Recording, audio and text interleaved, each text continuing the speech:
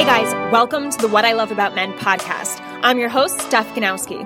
After having multiple negative experiences with men, I started to believe all men were toxic. That is, until a few male strangers challenged my belief completely. This made me realize that a major problem with men in relationships stems from the fact that most men don't really love themselves or pay enough attention to their own strengths. I want to change that. Now I'm on a mission to help men thrive mentally, emotionally, physically, and sexually in their relationships with themselves and with women. So stay tuned and see how my passion can help you as a man. Hey guys, welcome back to another episode on the What I Love About Men podcast. In today's episode, I interview Nathaniel Solace, who is a self-mastery and leadership coach.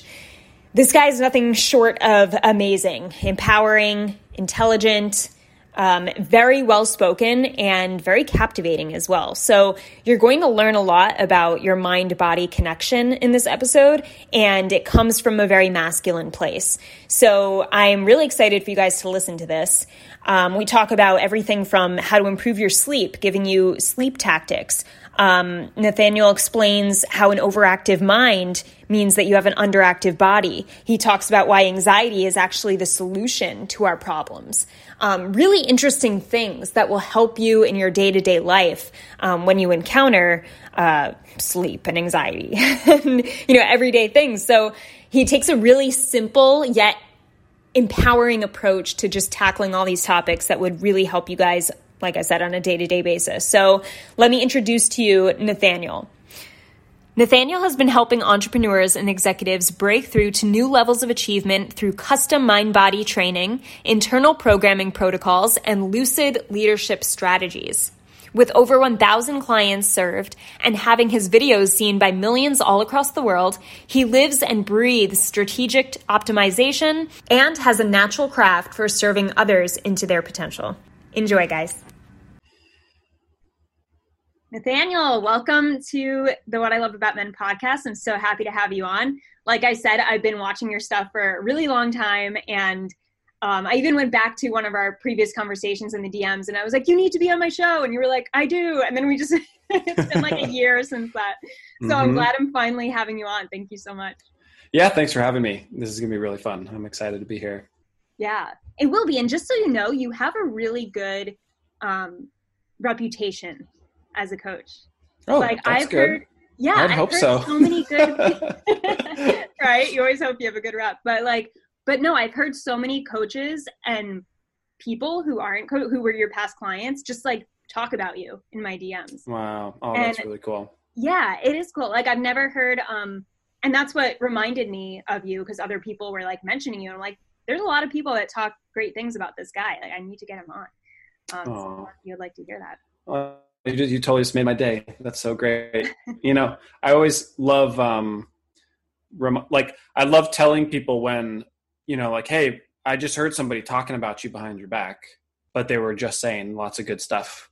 Yeah. And I think that's a great habit, instead of, so many people have a habit of talking drama and talking smack about people. And it's like, when I have a chance, I love talking good smack about people behind their back and kind of spreading the vibe like that. So that just kind of came back around and got back to me, which is awesome. So thanks. Oh, I love that. So what I want to talk about first, we have a lot to discuss here, but I want to start with just your background, because, you have a lot of expertise in your coaching, such as high performance, biohacking, leadership. So I want to just get to know your background a little bit, so the listeners know where you're coming from and how you got into all this stuff. Mm-hmm. Yeah.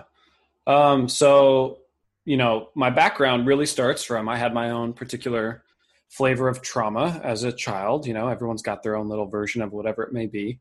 And mine ultimately ended up making me feel like the black sheep in the family and not fitting in school. I thought school was just the most ridiculous thing, like you got to be somewhere all day and then you got to do homework. It's like, why do I have to take this home with me too? I just couldn't stand the whole setup. And by the time I got to high school, I would ditch school to go home and watch things on YouTube that I was actually interested in, like how to grow your own food and how to make money and how to start your own business and how to, Things we should be learning in school. Exactly. And one of the biggest breakthroughs I got, I had a headache one day, and I searched like how to take care of a headache. And then I watched this video on EFT tapping, and I did it and my headache went away. And I was like, man, this is incredible. Like not a single teacher at my school would know how to help me like instantly relieve a headache. Right. But then I also started learning things about the world and like the reality of what was going on. I grew up in Southern California, kind of in this Pleasantville sort of bubble, and didn't realize that, you know, there's over 1 billion people who don't have access to clean drinking water or hygienic facilities, right? Or that we throw out enough food in the US every year to feed every hungry person on the planet, or that there's more empty houses in the US than there are homeless people, right? All these interesting little things. And here I am as this young buck going, holy shit, like that doesn't make any sense. Like why is that allowed? How is that even possible? And then you start to learn how that's possible. And there's a bunch of silly humans making a bunch of silly decisions. And, you know, you can kind of give that whatever spin you want to give on it. But at the end of the day, I also learned that all the solutions to those things exist. We know how to feed everybody. We know how to take care of everybody. So why are decisions being made the way that they are? And it's the issue has to do with what's happening inside of those people and how well people can relate to each other and how well they can make decisions together, how well we can organize and govern and all these things. So when I was about 15, 16 years old with a group of friends who we kind of got obsessed with kind of studying the world and all the stuff behind the scenes in a sense, we made this commitment that we would do what we could to try to contribute to that, you know, and I made this little personal credo to myself that was like, I want to dedicate my life to trying to make the world a better place, which can sound so kind of cheesy and, you know, dramatic like a movie or something, but I really stuck strong to that, you know, and all these things that I was learning online eventually turned into me starting my own YouTube channel. And this was about 11 years ago now. And that just kind of kept growing and scaling. I didn't even know you could make money online. I didn't know people made money with ads. I didn't know coaching existed or anything like that. I was just passionate. And at that point, I was in a season of being passionate about health and nutrition and lifestyle with kind of a spiritual twist, because I realized one of the best ways to sort of fight the system was to be the happiest, healthiest version of yourself, right? Because when you're depressed and disempowered and don't know how to like have a good day, how can you expect yourself to really get anything else done? So that theme, as I'm sure you can tell, is kind of stuck. But it's gone a lot deeper into realizing like what that really takes and realizing like, you know, food is of such a tiny portion of health and happiness is such a tiny portion of the human experience. So it's definitely expanded since then. But once I was just making those videos just for fun and just wanting to share what I was passionate about, people were naturally reaching out to me and saying like, hey, I want to eat healthier too. Can I pay you for a consultation? You know, can you help? Can you kind of like audit my habits or, you know, and I was like, what the hell is a consultation? I had to like look up what that even meant. And then I had somebody say, you were just talking about like, yeah, I'd share like, here's my green smoothie recipe and here's what I like to do in the morning. And, you know, kind of the standard kind of life coachy content, you know, that people do now. But I was just this kind of shirtless, skinny vegan guy who was excited about eating, you know, organic blueberries and wanted everybody else to eat them with me. And then I woke up from that later too, you know, like, so a lot of it was this kind of blind excitement. But that put me on a path of actually realizing there's, you know, that there's a lot of value in refinement and really paying attention and treating myself as an experiment in a sense. And it wasn't until about 5 years of doing that and kind of just, you know, casually playing around with helping people and giving consulting and stuff like that is when I realized, oh, people actually do this like for a living. Maybe I should take this a little more seriously and consider how I can really deliver clear results for people and like, and really go deep with people. And so that's when I really amped up my study of human behavior itself and psychology and, you know, trauma and facilitation and leadership and communication skills and these different types of things. But it's basically been this 10-year journey of ultimately being so curious about why, for the most part, why I couldn't do things I wanted to do and kept finding myself doing things I didn't want to do, just kind of basic human behavior stuff. And so getting really kind of obsessed with that. And while at the same time realizing every single other human I've ever met and will ever meet for the rest of my life is dealing with the exact same things and just getting really obsessed with the human condition. And I'm actually working on a book right now called Hacking the Human Condition. And the sort of premise of that kind of encapsulates my sort of ethos in a sense, where not the idea of hacking like a shortcut, like a life hack, right?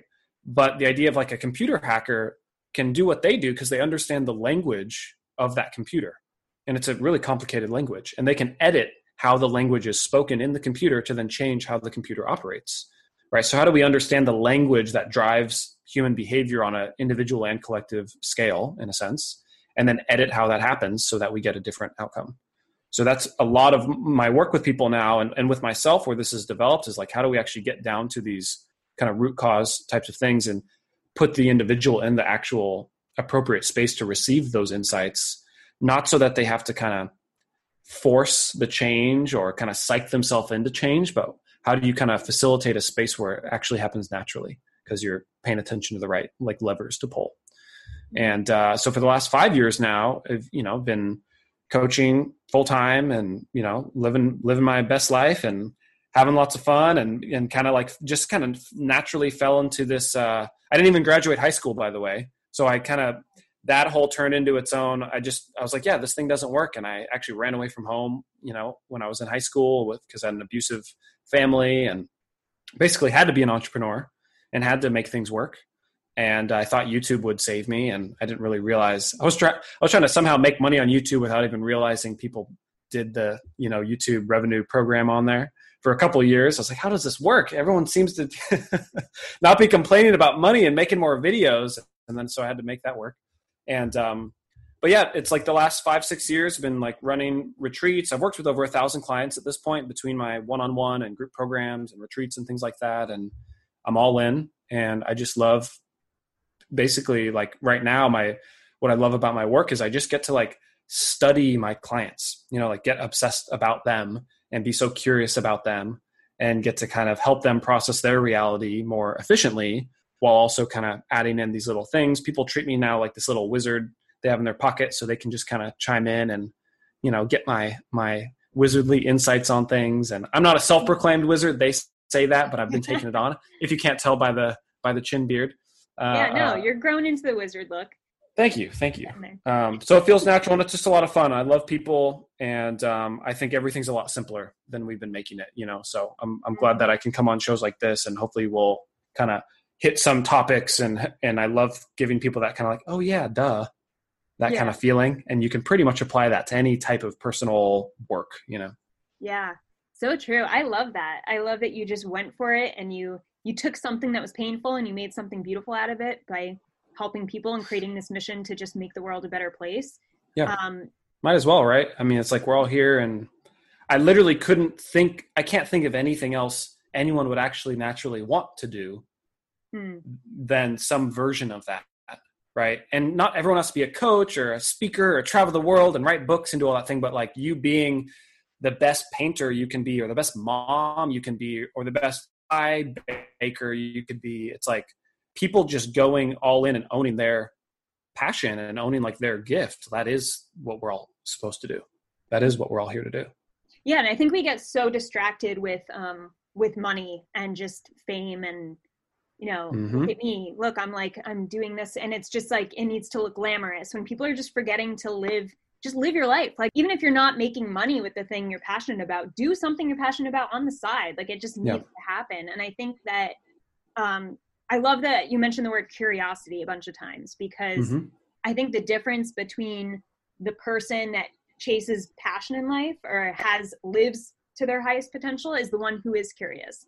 And if you don't have the curiosity, you just take life too seriously and you fall into depression and beating yourself up instead of just saying, oh, it's funny that I did that. Like, that's like so silly. I used to call myself stupid all the time, and I'd be like, fuck, I'm so stupid. And it was just a way to beat myself down. And when I flipped to curiosity, it became this, wow, like, I'm so silly. I can't believe I did that. Why did I do that? And then I go down and try to understand myself. And I'm like, oh, that's interesting. Like, this relates to when I did that. And that's probably why this just happened. And you start learning so much about yourself, and then you want to help other people figure it out, like you, where you're just like, oh, like, it's more simple than you think. You just got to ask yourself why, and then ask yourself why again, and then ask yourself why to that. And it just leads you back to the actual cause, which is so cool and fascinating. Yeah. And yeah, I love everyone's about 3, 4, 5 whys away from a good breakthrough, at any point. That's a powerful one. Yeah. And it's funny because I don't know about you, but I'll be on the phone with my clients and I'll just keep asking, all right, why this? Why that? Mm-hmm. Why? And they don't I don't even think they realize I'm asking why, but at the end they're like, whoa. Mm-hmm. Because everyone hits it. It always works. We're just too surface level in our understanding of things. It's true. So when it comes to leadership, how do you serve your clients in regards to helping them become better leaders? And I'm not sure if is leadership and high performance like connected in what you do, or how does it work the way you work with your clients? Yeah, I think they're definitely interwoven. It requires a level of leadership to embody a high performance lifestyle, right? Ultimately, in a sense, leadership is just the ability to actually follow through on an intention. I'd say I just made that up, but if we're going to define it really simply, that's really what it is. Leaders have an intention to get their company somewhere, and then they're either able to follow up and make sure that happens or not. And a good leader makes it happen really efficiently, and they bring everybody on board, and it all feels like a wonderful time, right? But it also, in order to be a great leader, you really deserve to be performing in your best state, right? And I like the distinction that Brendan Burchard makes between peak performance and high performance, where if you think of a peak, what happens after a peak is you dip. So the idea of sustained high performance is like, how do you raise your baseline so that you don't have to like psych yourself into crushing it? You just naturally get things done appropriately.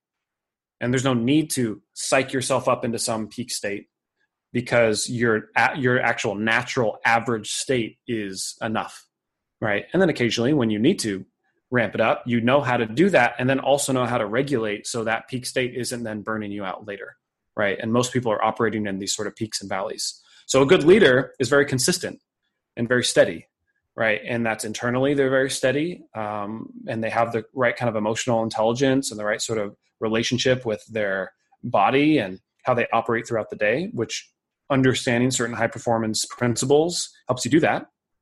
So they're totally interwoven, and a lot of my clients are people who kind of used a, let's say, old paradigm version of leadership and performance in order to get to where they got to.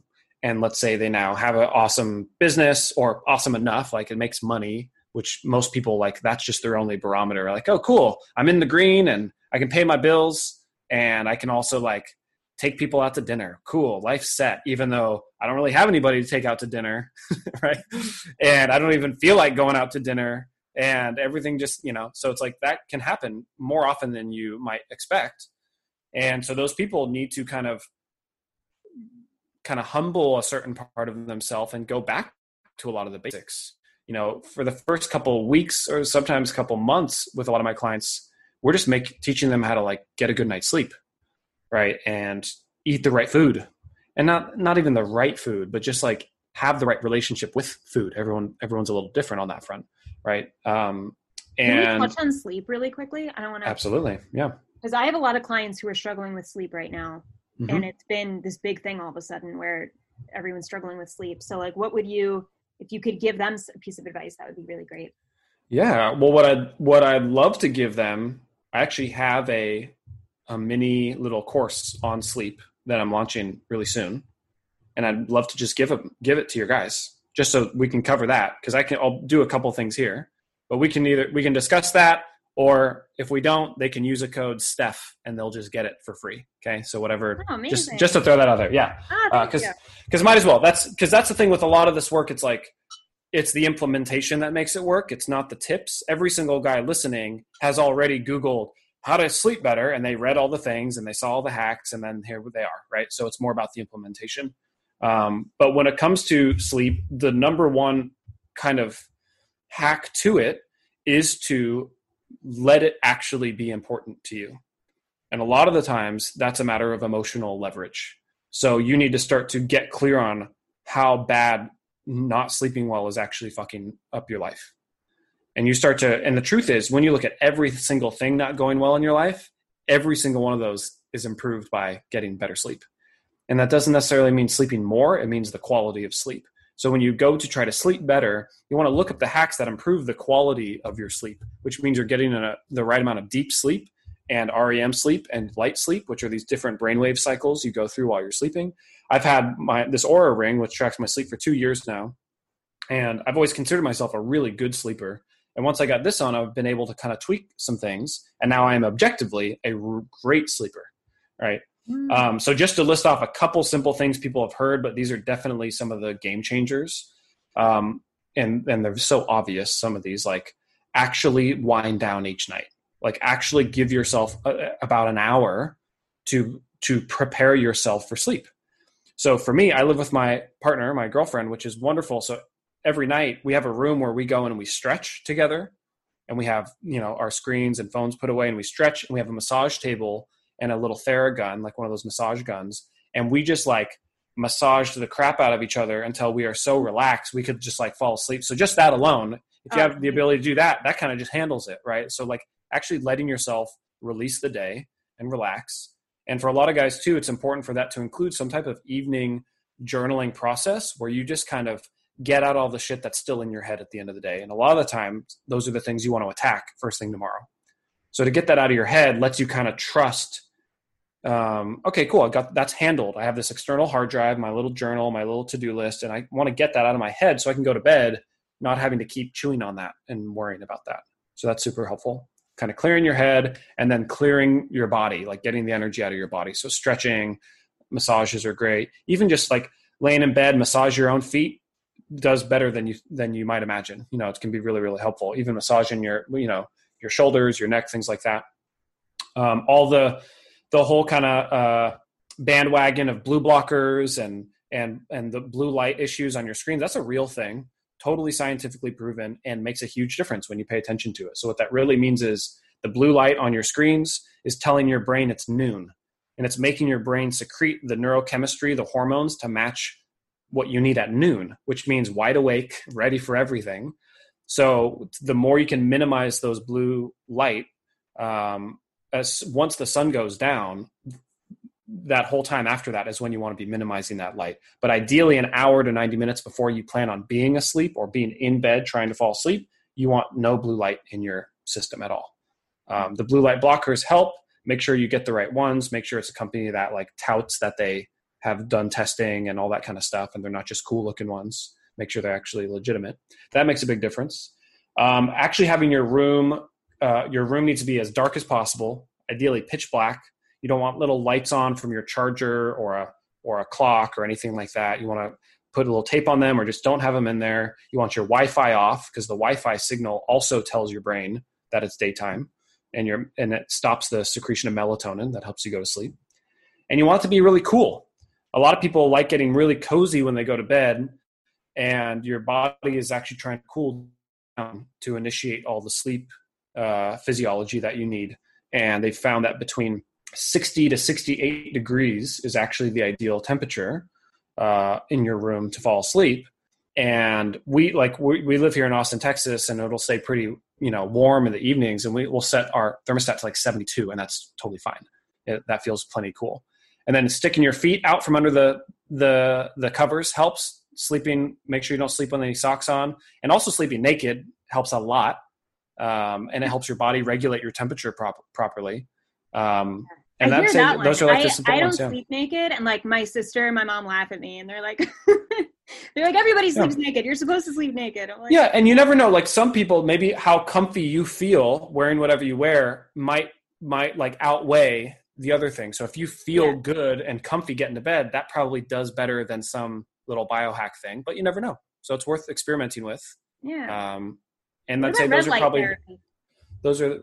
Red light therapy is great. So that's a great example where it's so interesting. We live on this planet and it does the same 24-hour cycle, right? Over and over and over again. And it's almost like we're supposed to relate to that. Like there's this built-in system. You ever wonder if you have a dog or a cat, it's like they know exactly when it's time to eat. They know exactly when it's time for their afternoon nap. They know exactly when it's time to go on a WALK, right? It's like every single time it's built in. That's their circadian rhythm. Humans have that too, but we have so disrupted that and so gotten in the way of that through a lot of the, crappy, habits that we have. So red light helps mimic the frequency the sun's giving off at sunrise and at sunset. So also ideally, if you can actually see a sunrise or a sunset, or at least be outside and let the light onto your skin and into your eyes at those times helps your body get in alignment with that circadian rhythm too. And it's easier to fall asleep at the right time and early enough on a day where you got to experience that red light frequency during those times of the day. And then red light themselves has benefits on your mitochondria, the powerhouse of the cell, MVP, and a bajillion other things. But red light is also wonderful, and also a great if you want to, in our little body room where we do our stretching and stuff at night, we have a red light in there. So when we're in there at night, the only light that we have is a light that actually helps your body transition into the proper sleepy time vibes. What about noises? What about like sounds for sleep?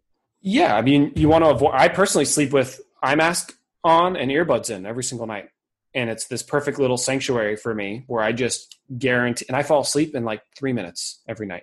And I get all the deep sleep, all the REM sleep that I need. Maybe I'm a sensitive sleeper. I can fall asleep just fine and do the rest just fine. But there's something about, how we have like cues with habits and rituals, right?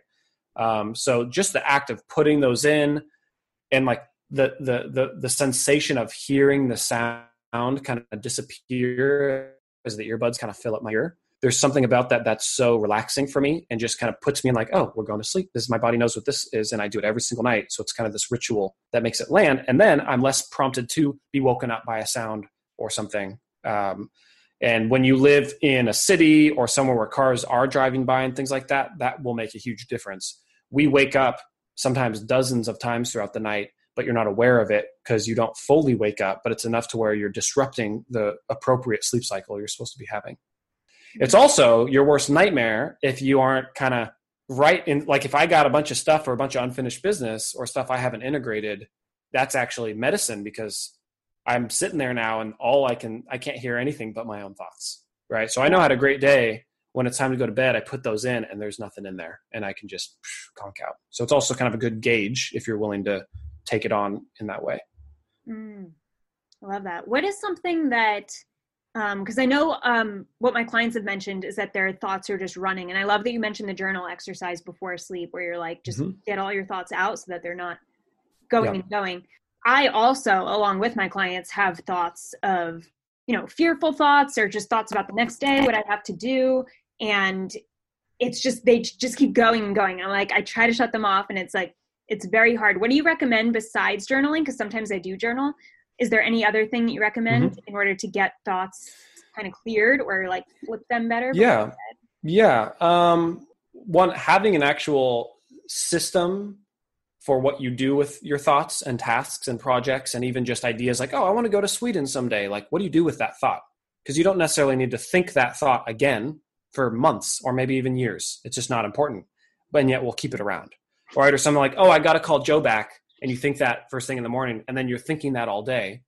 You need to have a system for where that thought goes so that it can become a task and so that it can get done, right? The getting things done method is a great sort of introduction to that. There's a TED Talk called The Art of Stress-Free Productivity that everyone should go check out. And it's just a good kind of introduction to those principles. I've been using those principles for the last 10 years, where it's like, he even says you never need to think the same thought twice, because you should have a process for what you do with those thoughts. And it's not some big, complicated kind of thing.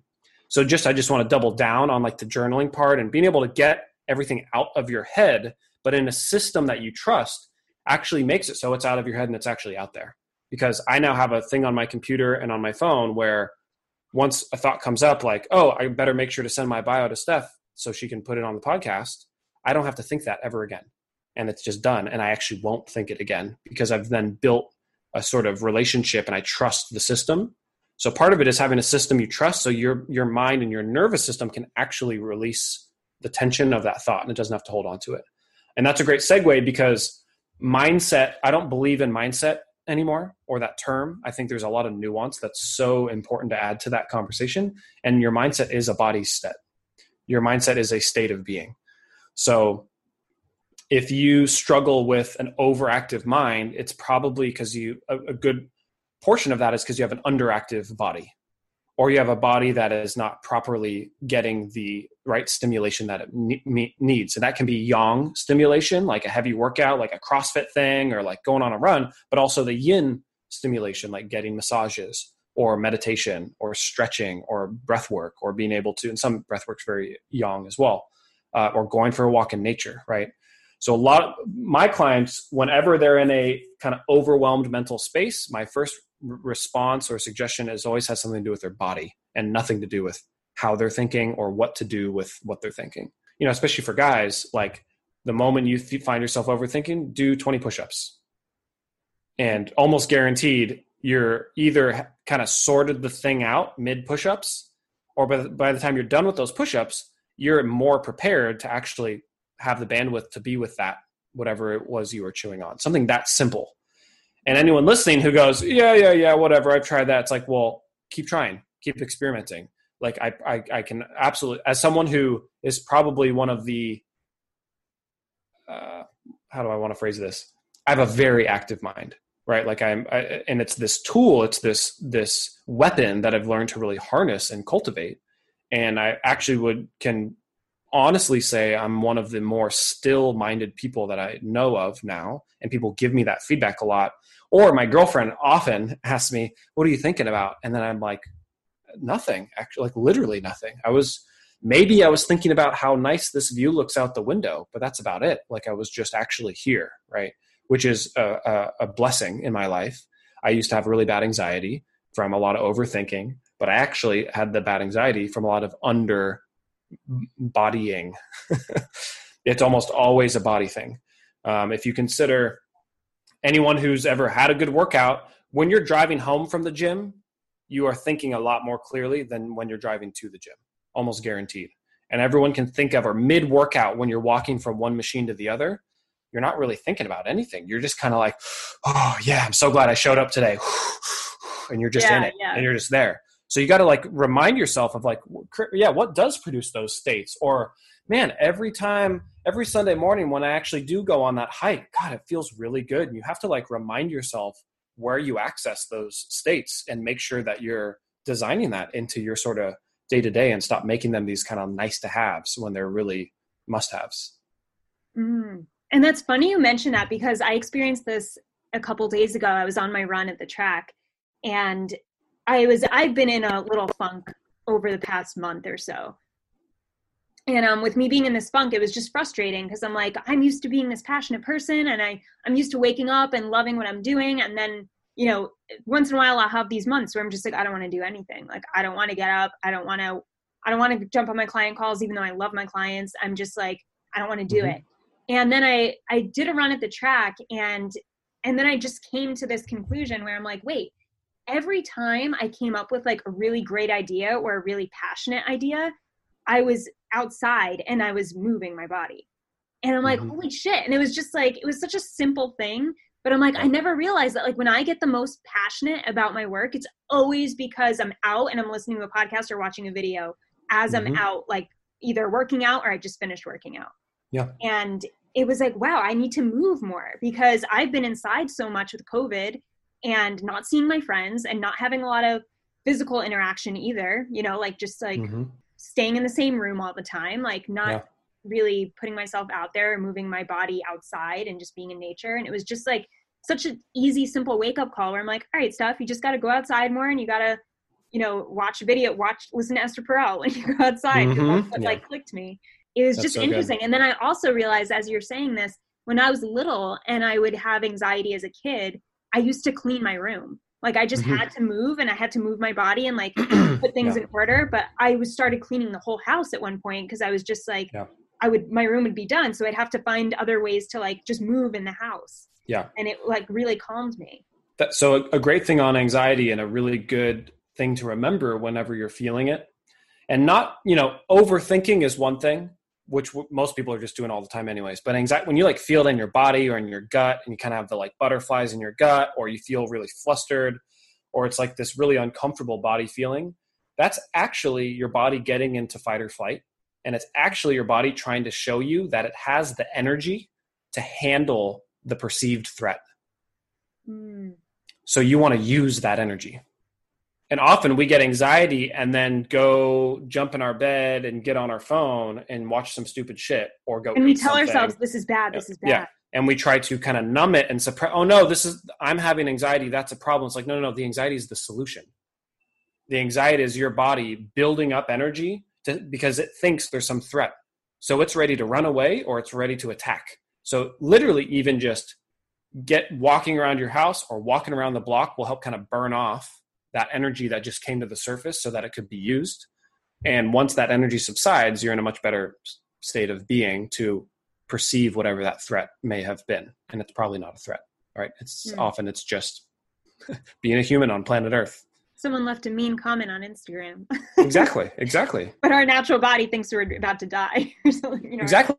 Or you feel threatened. It's like our biggest fear is being cast out of the tribe, right? Being abandoned. So if you feel that fear from some kind of social thing or even just some digital means, or you're texting some girl and it's maybe not going how you thought, you're like, holy crap, am I ruining this? What's going on? Like, straight up, go punch some pillows and just let yourself be afraid of what you're thinking might happen, so that you can then be in the position to not create that outcome, right? Most of the time we are assuming worst case scenarios and then putting ourselves in the perfect state to then go and create them, because we're not understanding what that fear state is actually doing for us. And it's actually an asset, and it's putting us in the position to handle it when you know how to relate to how that energy is moving through your body. Yeah, that's so true. And we really do, we just focus so much on the fear. So eventually we just, like you said, end up in that situation. Because what other situation can we end up in if all we're thinking about and preparing for is the worst, Mm-hmm. And that's just where the brain goes to protect ourselves. But something I love what you're saying is that, emotions are helping us. They're telling us something. That's why they're there. And anger is not a bad emotion, sadness is not a bad emotion. It's helping you. It's telling you something. When it comes to men trying to handle their sadness, because I do have a lot of guys who they go through a breakup or something terrible and they're just saying, it's okay, whatever, it's okay. And I have to get them to talk about it so that they can work through it and not just push it to the side or, hide it somewhere in their mind. Yeah. What would you say to guys? It's kind of a general question, but when it comes to guys who feel like they want to be more expressive in their sadness, because I do have clients who are like, I wish I could not feel shame around sadness, but I do, so I just don't go there. What's something you can tell them?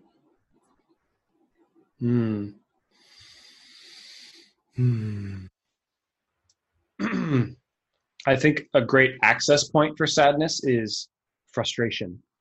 I think it's a lot easier for guys to access anger and frustration. And about 100% of the time, the thing you're sad about, you could be pretty pissed off that you're sad about a thing. You could be pretty frustrated that this thing has come up for you to be sad about or not be sad about, or what the fuck, how am I supposed to, oh my God, frustration. It's just there. Right. So, and I think guys can feel it's easier to feel a bit more comfortable. Like, fuck, I just feel frustrated. And that might lead to a good cry or some type of opening there. And it's also important to know that on the other side of a cry, an actual cry, is the specific neurochemical release that gives you the aha moment and the integration moment that you're needing from that thing. So when we're not letting ourselves complete emotional experiences, most guys, really all humans, and a lot of guys are walking around. Let's say you're 30 years old and you're walking around with 30 years. When you're a kid, you're much better at it. So let's say 25 years of incomplete emotional experiences. And that's why sometimes something will just make you snap, or something will just totally downward spiral you, because that's an actual physiological neurochemical operation in your body that's trying to complete itself. That's what trauma is an incomplete moment, a moment we couldn't come to terms with, a moment that we couldn't come to closure with. And it's an emotional closure, not a mental closure. It's not like, yeah, well, she cheated on me and went off with this dude and fuck it, that's fine because she cheated on me, so it's I didn't want to be with her anyways. And it's like, no, you did. And she cheated on you, and that's a surprise. And you're upset, and you would have rather her not cheated on you and that you guys are still together and doing all this great stuff. Like, that actually is what's true. And then when you let yourself feel that, you get to actually come to a real completion.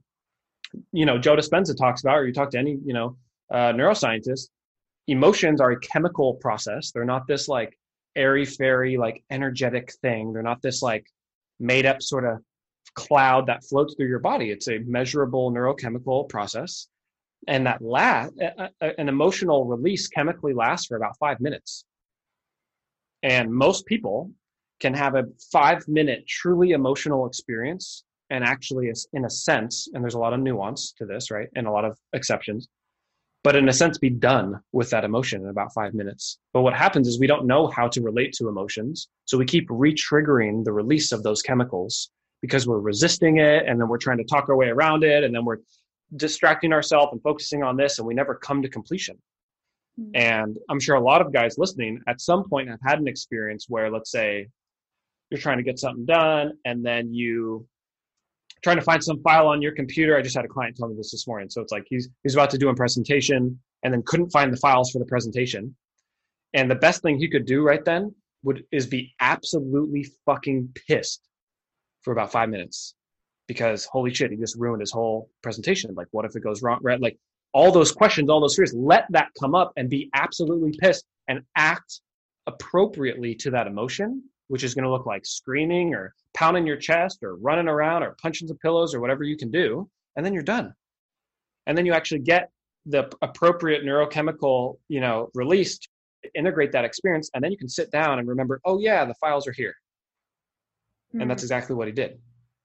But most guys are just like, oh, fuck, that's annoying. And then they just kind of go back and keep looking. And you're just like in this kind of half-ass, not being the actual moment you're having and trying to just supersede it, and then never completing it, and then never actually solving the problem in the first place because you couldn't get yourself in a state to do so.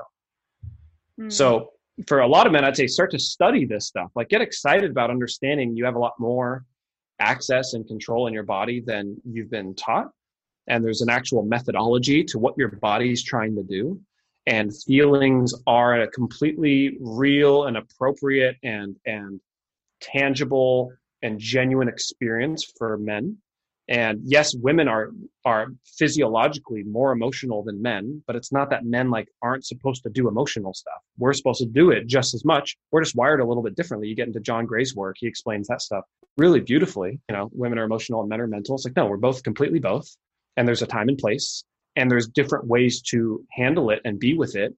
In reality, men are better designed to process emotions privately, often, or with other men. And that creates a very different space. And it doesn't mean there's no reason not to process with women or with other people.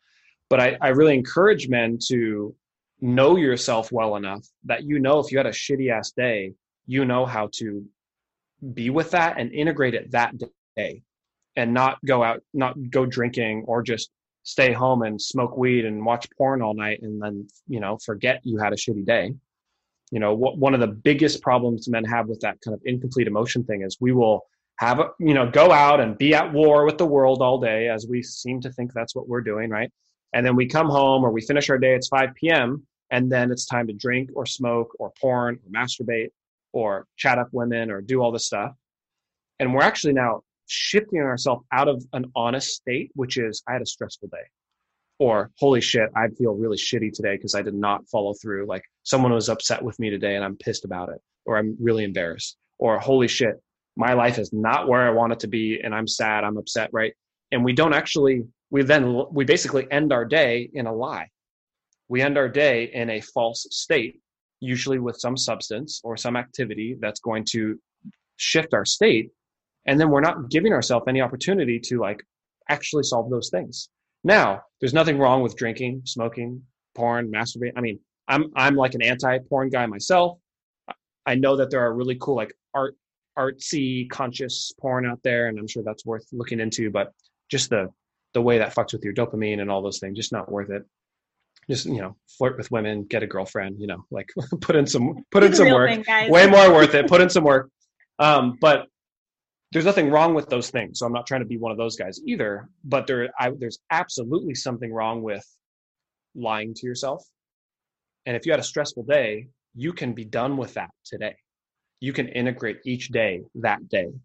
And you can actually integrate the day and then consciously choose to fucking smoke a bowl or drink some stuff or do whatever you want to do from a completely different place and from a completely different state, which makes it a totally different decision. Because you're not doing it because you're stressed. You're doing it because you want to do it. Yeah. Or most guys, they're just not even making a choice in the first place. They're just end up doing it, right? It's completely unconscious. It's just a habit.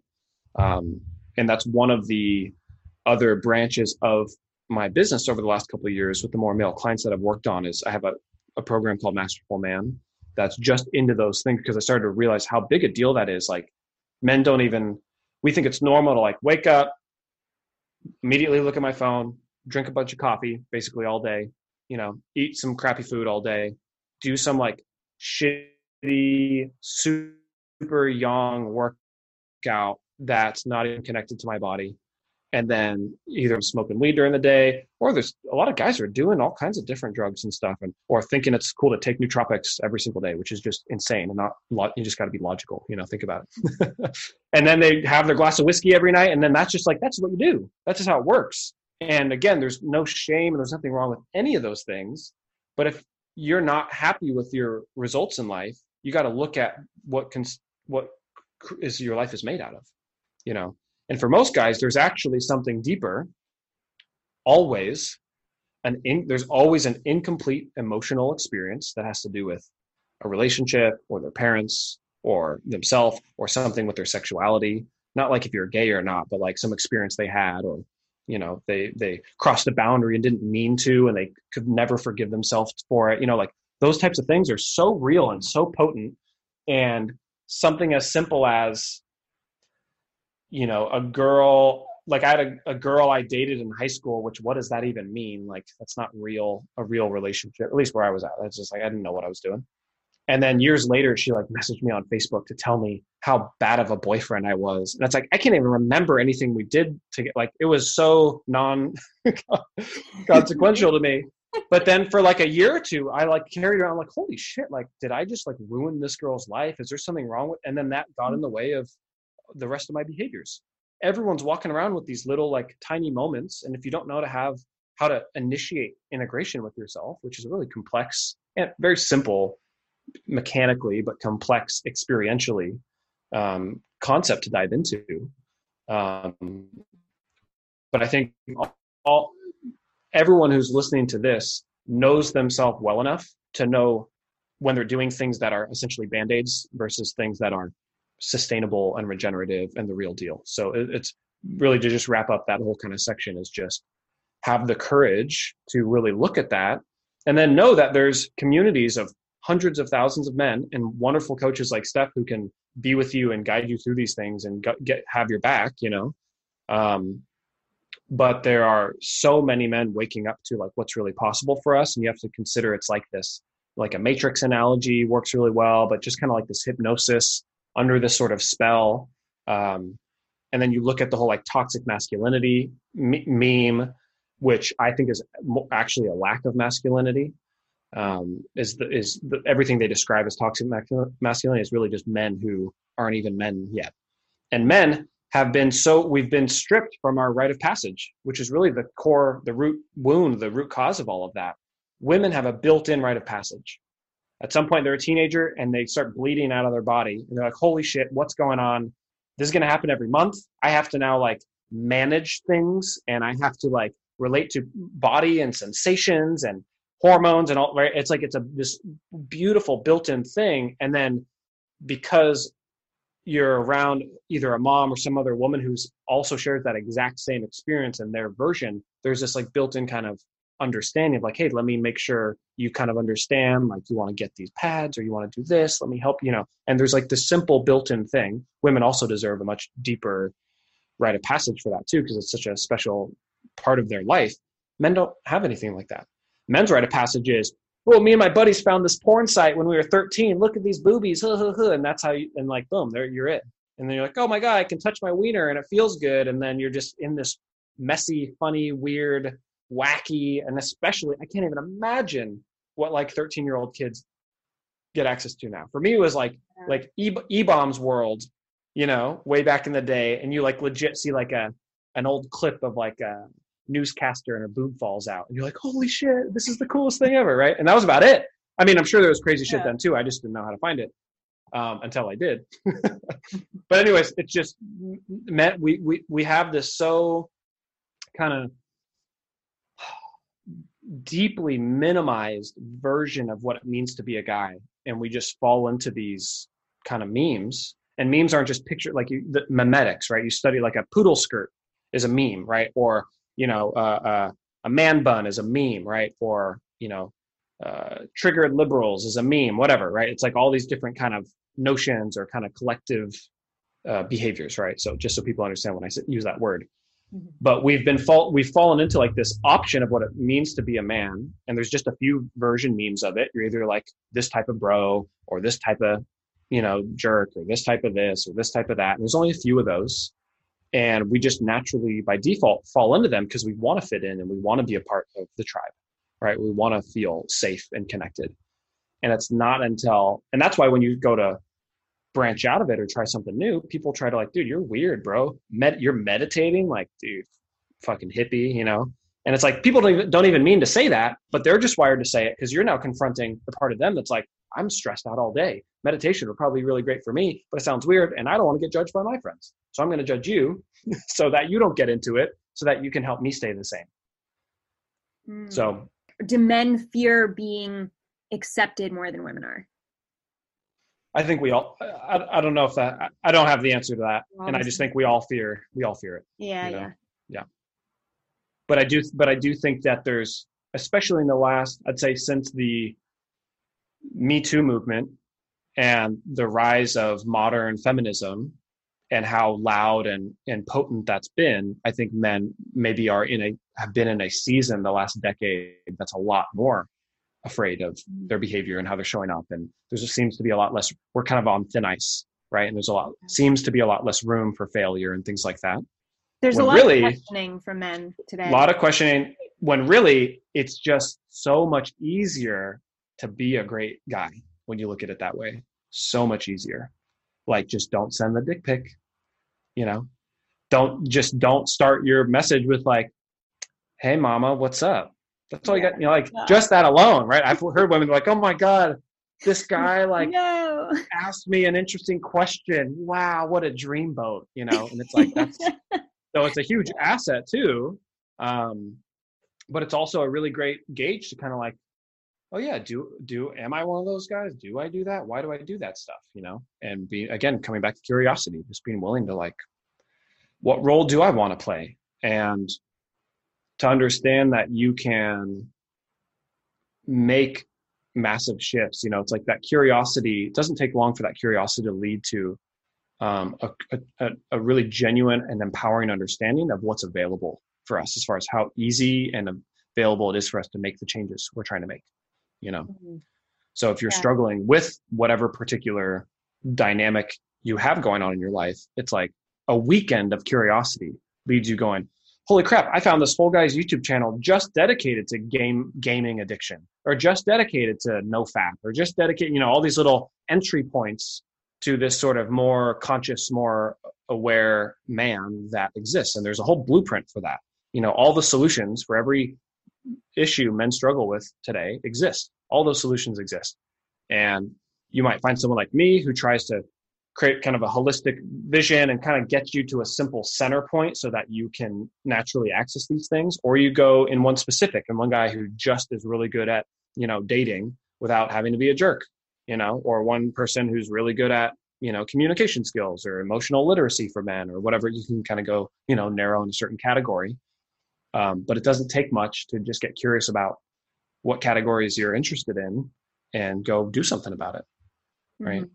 And I can probably speak for both of us when I say anyone listening right now, if you go, you know what? Yeah, you're right. I think the getting my sleep thing right, or, I want to start dating more and feel better approaching that, like coming to you or me on Instagram and sending a DM and just be like, hey, have any resources? Like, where should I look into this? I'm an open invitation for that. And I imagine you're such a great resource for guys to come. So I'm just kind of adding that to the mix. Anyone listening, because a lot of time when you're listening to shows like this, you get the spark and you're like, fuck, I should just look into that. And now I'm just want to extend the invitation that like you have two people right here who would love to receive your curiosity and see if we can kind of point you in the right direction. Yeah. Yeah, exactly. Like there's so many people to help. And I know that a lot of guys are feeling stuck. And I've had guys who reached out to me like 3 years ago. And then they reach out to me again and it's the same problem. And I'm like, all right, let's move, let's do this, Mm-hmm. and they just like, they're just not ready. And, I can't force them to be ready. They have to be ready on their own terms. And it's just interesting. It's interesting how like we carry the same problems for years. And you can imagine how much weight, like emotional and mental weight, that must have on a person. I mean, just by me working with just men, I just work with guys, but like so many of them will hang on to the same problem and want the same thing for so long and just have, I think, just this unfinished business that they're just not getting to. And I think that gets to a lot of guys and that holds them back in life. I think that holds you back from, being the best man you can be, because you're not solving the problems that you see right there. Like, why do you think men especially do that? Why do you think men will hold on to something for so long? Is it because it's an emotional thing and they don't want to go there, or they haven't been taught to go there? Yeah, that's probably a big part of it, I'd say. And I think men have this like deep archetypal built-in thing around the hero's journey. And we're actually very dramatic on that level. So like we want to win the thing that took 10 years and that we struggled for, like, and we'll want to hold on and stick through that fight so we can get the win at the end. And, there's kind of an element like that where we'd rather be the protagonist in this epic movie kind of scenario than just kind of like realize, okay, no, you can let it go. That's not relevant anymore. That's not important anymore. Right. So that's one part of it. But for the most part, yeah, we don't know how to do the full human thing. And we just keep going without actually like cleaning up along the way. It's kind of like, if you think about what's like a really gross example, I don't know. You think about like, you have like an electronic toothbrush, and that thing's can last you 10 years. But after about 6 months, if you don't like actually make sure to go back and like clean it afterwards, there's just a little bit of residue. And then eventually like a year later, you're like, holy shit. Like you finally have a girl over and like, I can't let her see this. This is disgusting. That level of emotions have that kind of residue. And if you don't have some kind of built-in place in your life on a daily or weekly basis to really be with yourself, you're just building all that up. And then in a matter of a couple months, it starts to look and smell real bad. And you don't really notice, right? And then once it's so big, you're like, well, shit, I don't even know how to deal with this now. This is a big deal, and it seems so intense, so we just stuff that aside too. And men are better designed than women to stuff it aside. We can have more blood to our prefrontal cortex and just get back into focusing on some executive function and get some task, some project. So it's easier for us to make that switch, but nothing goes away. You just by focusing, and a lot of guys fall under the guise of, well, once I get successful enough, that stuff will kind of clean itself up. Or once I can afford to get a therapist and start going to the gym and eating better and having more time for this, then I can really prioritize those things. And since I'll be all successful and have lots of money, like I'll be really available to do that. And it's like, no, you won't. I haven't met a single guy where that really works out. You start making a bunch of money and now you're the guy who has to manage the life that produces all that money. And therefore it's even harder for you to bring in the therapist or the gym or the this or the that. There's exceptions there too. So for some guys, like once I can just afford the gym, I'll get the membership. So like, awesome. And then you make it start happening from there. So that's great. And some gym memberships are like $20 a month, and some gyms are free. It's called your living room or your backyard or going on a hike, So there's always an entry point, even if it's like a mini version of the thing, there's always an entry point. And starting to get clear on where those are, it's like, great, I want to be more vulnerable. I want to be able to kind of speak to my partner so in a different way, so she stops getting so upset because she doesn't da-da-da-da-da. It's like, great, so what's like literally the tiniest, simplest way to do that? You just tell her that you want to do that. She will love hearing that you at least have the intention, or like, hey, babe, I thought about it today and I really do want to get better at that. I don't really know how, but I do want to. That alone, you are having a great night. You're having a great week, guaranteed. It's like, so yeah. There's so many entry points for that kind of stuff. And, but that residue, I want that notion to like haunt you guys, that it's like, wow, you're right. Like I'm just carrying around, or it's a ball and chain ultimately. And then you're just adding weight to that chain every time you don't let yourself really be with something. And now, again, this isn't some like softy spiritual woo-woo, like be with your feelings and, just meditate your troubles away and any of that stuff, even though meditation is one of the most masculine, powerful, like real deal things you can do. But when I'm talking about an emotional thing, and I've been put in the category in the past of being very like a feminine guy, and I'm really proud of that. I'm really grateful that I know myself enough to like take care of myself and love myself where it's needed and be soft with myself where it's needed. And all the type of yin kind of feminine qualities are what have saved my life. I'm very happy about that. But at the end of the day, I'm a very, very, very masculine guy in all the ways you would imagine and expect. And it's been such a blessing. My mom passed away when I was 8, and I have never met my birth mom. So I've had this really interesting traumatic kind of journey, this initiation into needing to be my own mother. So that became this really beautiful gift for me to realize the value of my own, like one of the best things mothers can do for their son is like be the one place they can cry. You can cry with your mom, or you can tell your mom how you're feeling. Like, Mom, I really fucked up. Like, no, like there's always that space because your mom loves you literally no matter what. Like literally.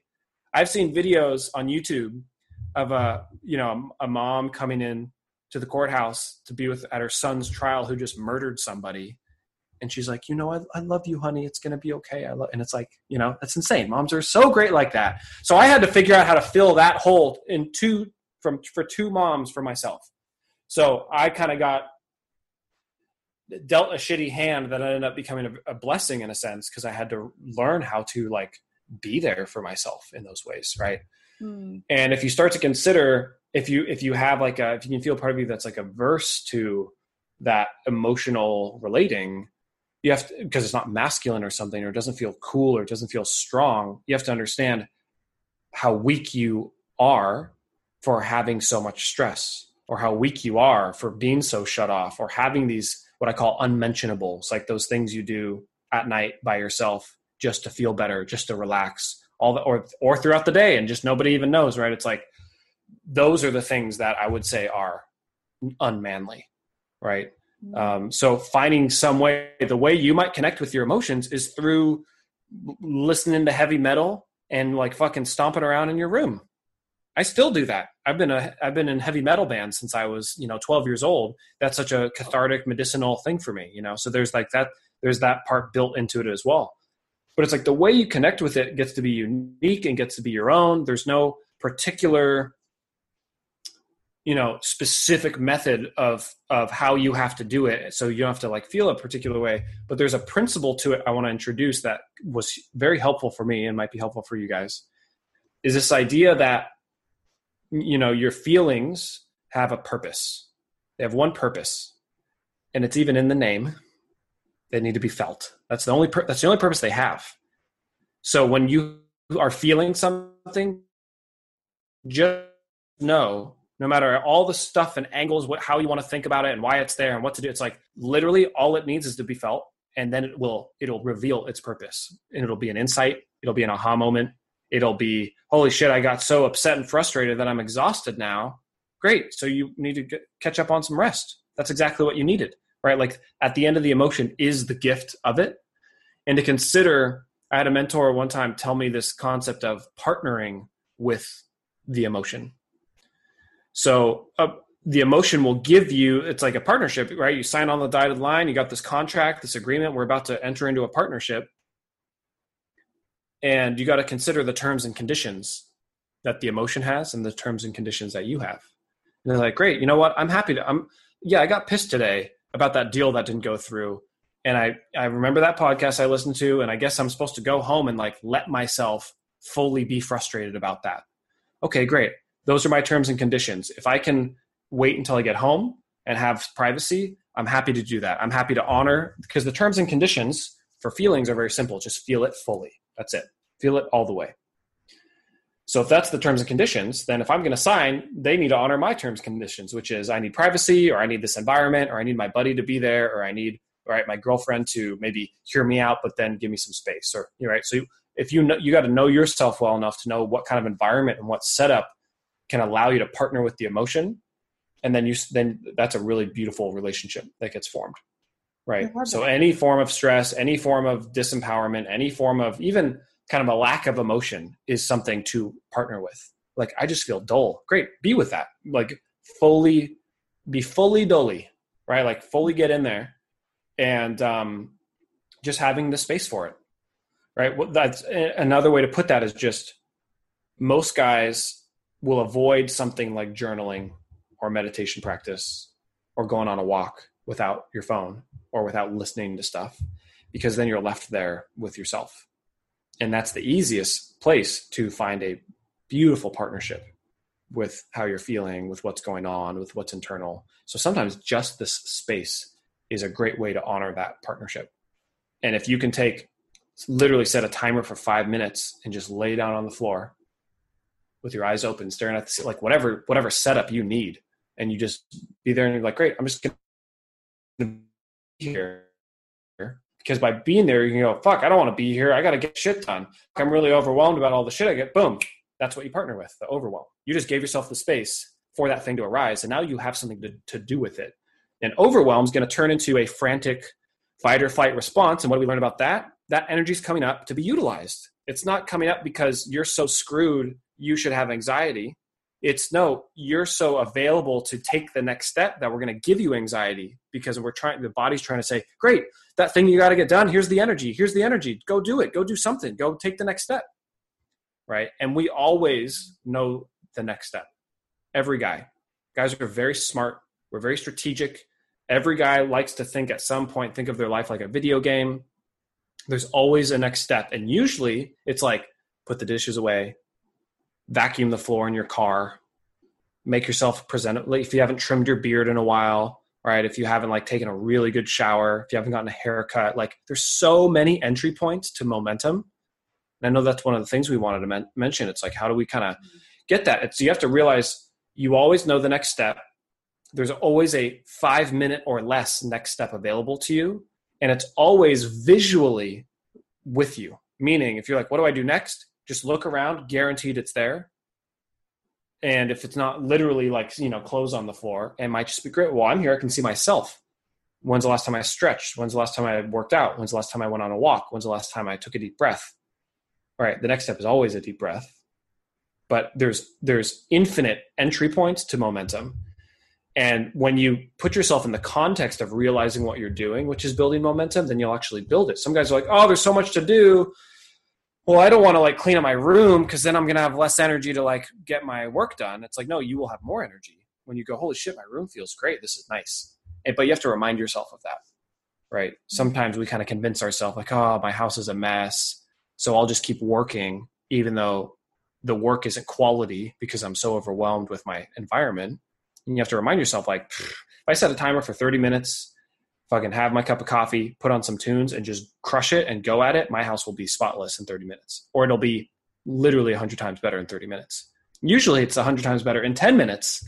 We underestimate the power of a 10-minute timer, a cup of coffee or not. I'm not a big fan of caffeine as a crutch. But as a tool, it can be great. But putting some music on and just kind of going at it, and having fun in that video game mentality of how many momentum coins are literally just sitting on the other side of a made bed or dishes put away or a floor swept, right? Or 10 push-ups or calling your buddy or going on a walk. Literally those 6 things I just mentioned, you could do every couple days in some order, in some fashion, and you are in a different caliber of life. And there's a lot of guys maybe listening who are like, oh, I got all that covered and I still feel overwhelmed and da-da-da-da-da. And I wish we had time to know your unique thing. So if I didn't totally get to address your thing, you can send us questions. We can make content about it. And there's always nuance, but I guarantee it's something emotional. And I guarantee it has something to do with your body and your relationship to that and what you're doing with it. But even that, there's still entry points. And maybe you've got the baseline of stuff covered, which means you're actually more equipped to do the higher tier coin missions, which are usually more relational or expressive, right? Or emotional or things like that. And not just the tidy, not the Jordan Peterson kind of stand up straight, clean up your room, which is always good stuff, right? But once you got that handled, you're like, great, I have a house I'm happy to invite someone into to have an important conversation, right? So there's kind of a priority to some of those things too, right? Like I did the laundry and trimmed my beard and took a shower and I'm ready to go out and get a job or talk to someone or hit on some girls or whatever it is. And you kind of like got to tear it out a little bit. But momentum is thinking of king. it as steps for momentum. Just think of momentum as like, what's the next step? What's the very next step? Don't think about, I think we easily get overwhelmed with the whole picture, the end result that we want. And it's really just like, no, all you can do is be in the present right now and do the next step. So what is that thing?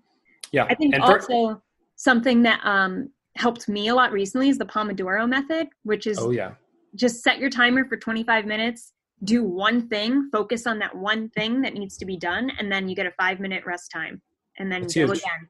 Yeah. It is so helpful. I cannot believe how helpful it's been for me. And neuroscience studies have proven your brain literally can't focus on anything fully engaged for more than about 25 minutes. So stop trying to act like you can and just play by the rules and you get a lot more out of it. Most people, they have 8 hours of a quote unquote productive day to utilize. And then about 45 minutes out of that whole 8 hours was actually fully engaged.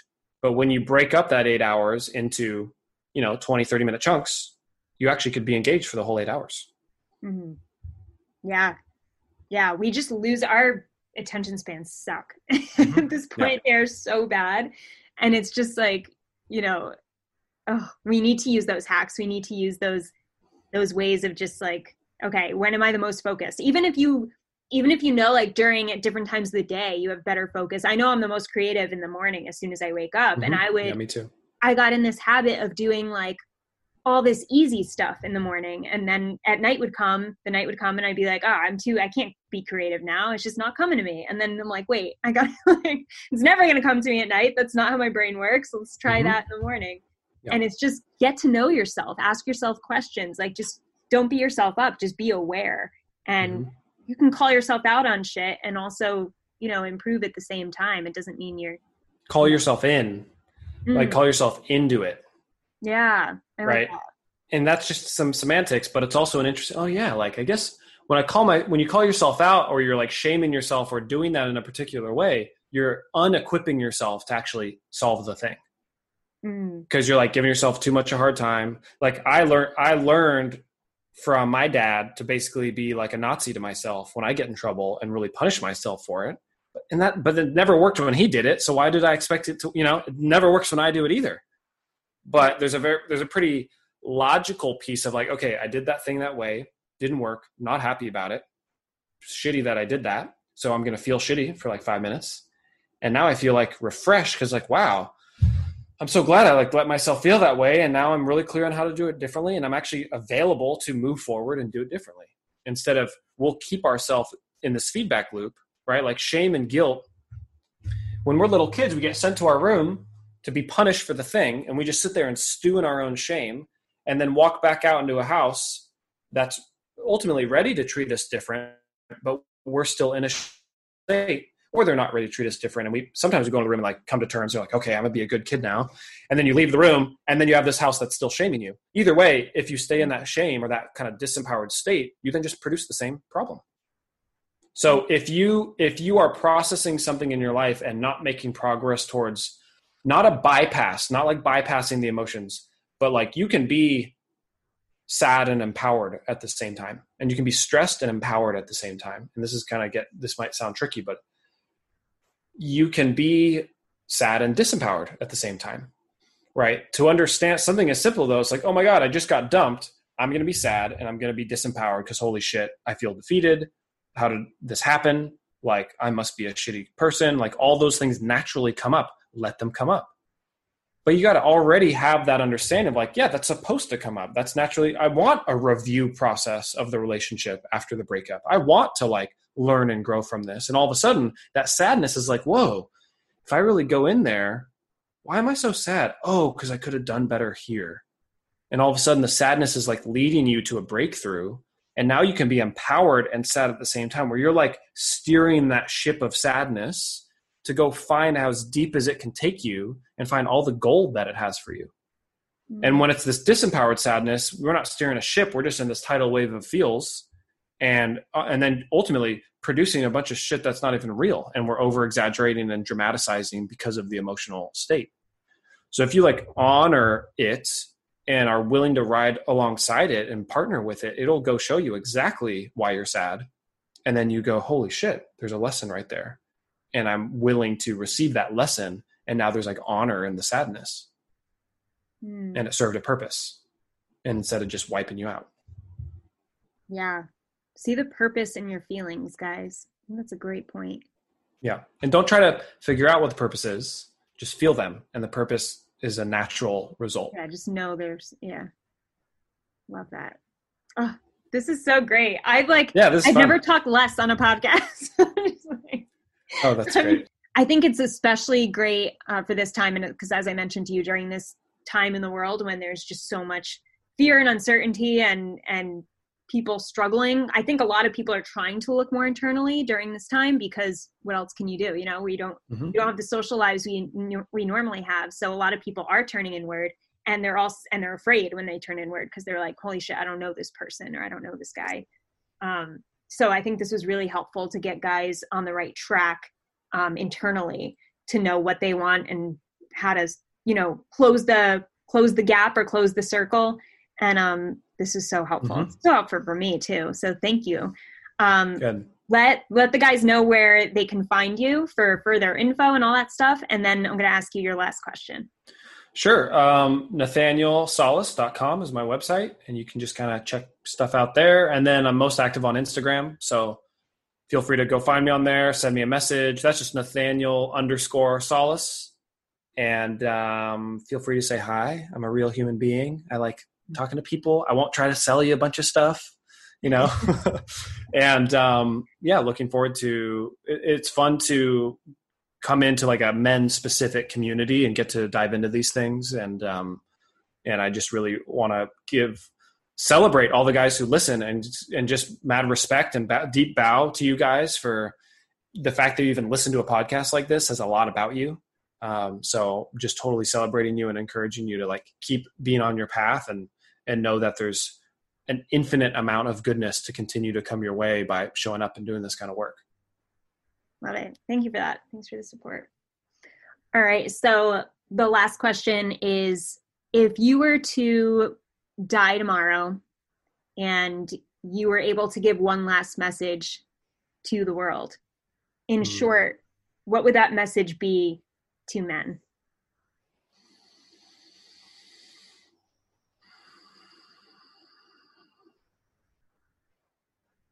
Own your breath. And I might stay kind of cryptic like that, because I want to speak to something much deeper in men that they always have access to. This sort of like warrior primal nature. But this idea of like owning your breath means you're in charge of how you're breathing, which means you're in charge of your attention, and you're in charge of your willpower, and you're in charge of what can be generated in your own body, right? Men have experienced, and women have experienced, every type of scenario that humanity can provide, that this earth can provide. And every single one of them has breathed through it. And every single one of them that's made more from it has ended up breathing differently. And it's not just a metaphor. It's like a literal owning your breath. If you're hearing this right now, taking a deep breath right now, realizing that's where your power is. And you have that choice in every moment. And why wouldn't you live a life where you are so aware of yourself that you can choose to take a deep breath whenever it matters the most and whenever you need it the most? And so that you are naturally breathing so deeply that you never even need to take a deep breath, because you're just that so inhabited in your fullness. So some sort of message around that. I like that question. It's going to make me kind of think about that a bit more. But something simple like that feels good. I love that. And I think that just goes back to what you said earlier, where it's like, most of the biggest problems we have in our life are really just, they have simple answers. And I think that was a great way to come back to that. Yeah. So thank you so much. Thank you for being on the show. My pleasure. This was great. It was great. I learned so much, and I know the guys did too. So I just thank you for your work and what you're doing. And I really appreciate it. Thanks. I appreciate you. Thanks for having me on. You're welcome.